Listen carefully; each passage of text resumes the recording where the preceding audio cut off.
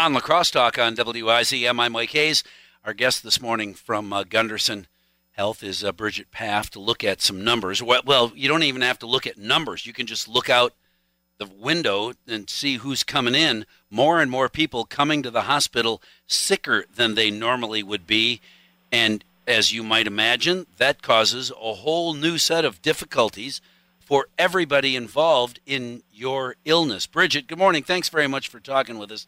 I understand the mentality of, I'll wait till it's really, really bad. It doesn't hurt that much. I'll wait till it really hurts, and then I'll go deal with it. Is what you're seeing even, worse than that? Well, I think there's a lot of fear out in our communities at this point. People have a lot of uncertainty about the COVID pandemic and thinking through, well, I should just maybe delay my care for some routine screenings or immunizations. And when people are living in sort of that fear of going out into the community, they're avoiding necessary care that they should be receiving. So it's not even a matter of, I'm on fire, I should go seek some help. It's regular, necessary kind of health care that they are delaying because they don't want to come to the hospital and catch the virus? Well, I think there's a lot of, again, fear about whether or not it's safe to come to the physician's office.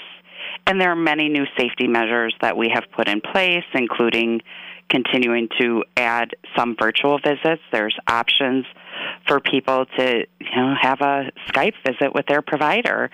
And that is a visit that they can get many of their issues addressed. But for those urgent, emergent things, we do want people to be seeking care and know that they can trust our cleaning protocols are improved.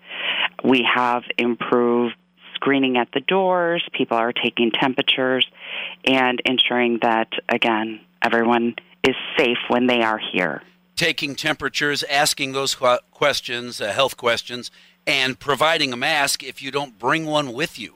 So everybody that comes into the hospital or the clinic is masked. That's going to help.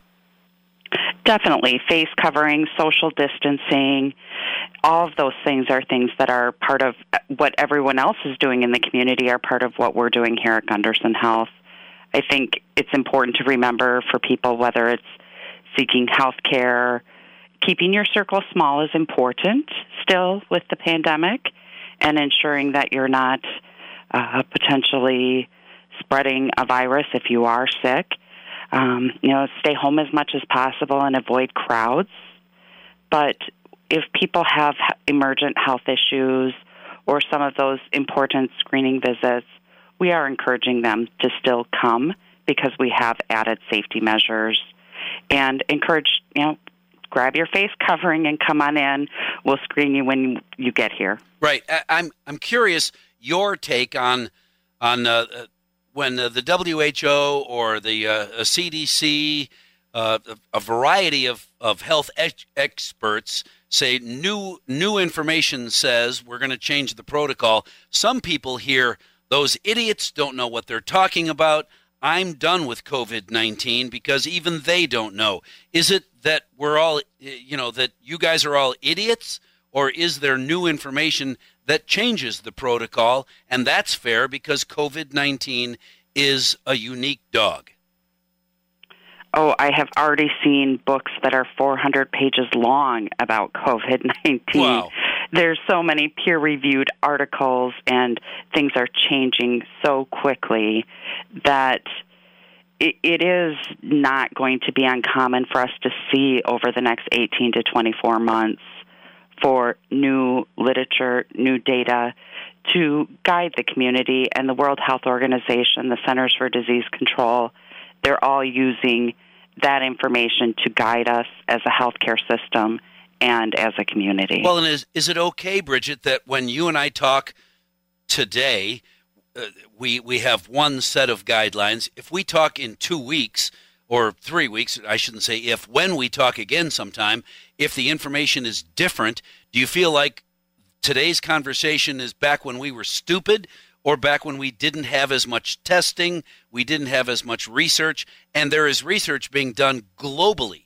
So people that think all you're hearing from is from American doctors and American researchers, there are global hospitals and medical experts dealing with research that can change the protocols of how to deal with this while still being open to some degree. Lots of information in that statement. I think all of it is true and accurate, and recognizing it's important when people are getting their news and their information that they're looking, what's the root source of that and who is stating that information. There are experts around the globe trying to keep up with the pace of change with COVID-19. It's something that we, as a healthcare system, we have many experts who are constantly perusing information so that we have the best information for our healthcare providers. Let me ask you this, Bridget, before we run out of time. Do you feel like that there are some groups of healthcare experts, those that are researching and otherwise, that have in mind, keep the country locked down, stay home, wear a mask, don't open up, we're doing this too quickly, we need more stringent, and then there's a whole other group of healthcare experts that are dealing with, okay, we're going to open up, so if you're going to do that, do it like this. Even those experts have opposing views of how to move forward. Is it any wonder that the public is confused?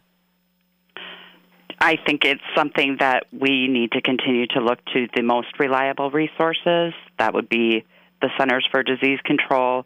I agree there is certainly a lot of confusion with variation in what some people are saying, but we want people to assure that right here in the Cooley region, we are focused on safety and focused on partnering with our public health partners so that people shouldn't feel the need here to avoid necessary care.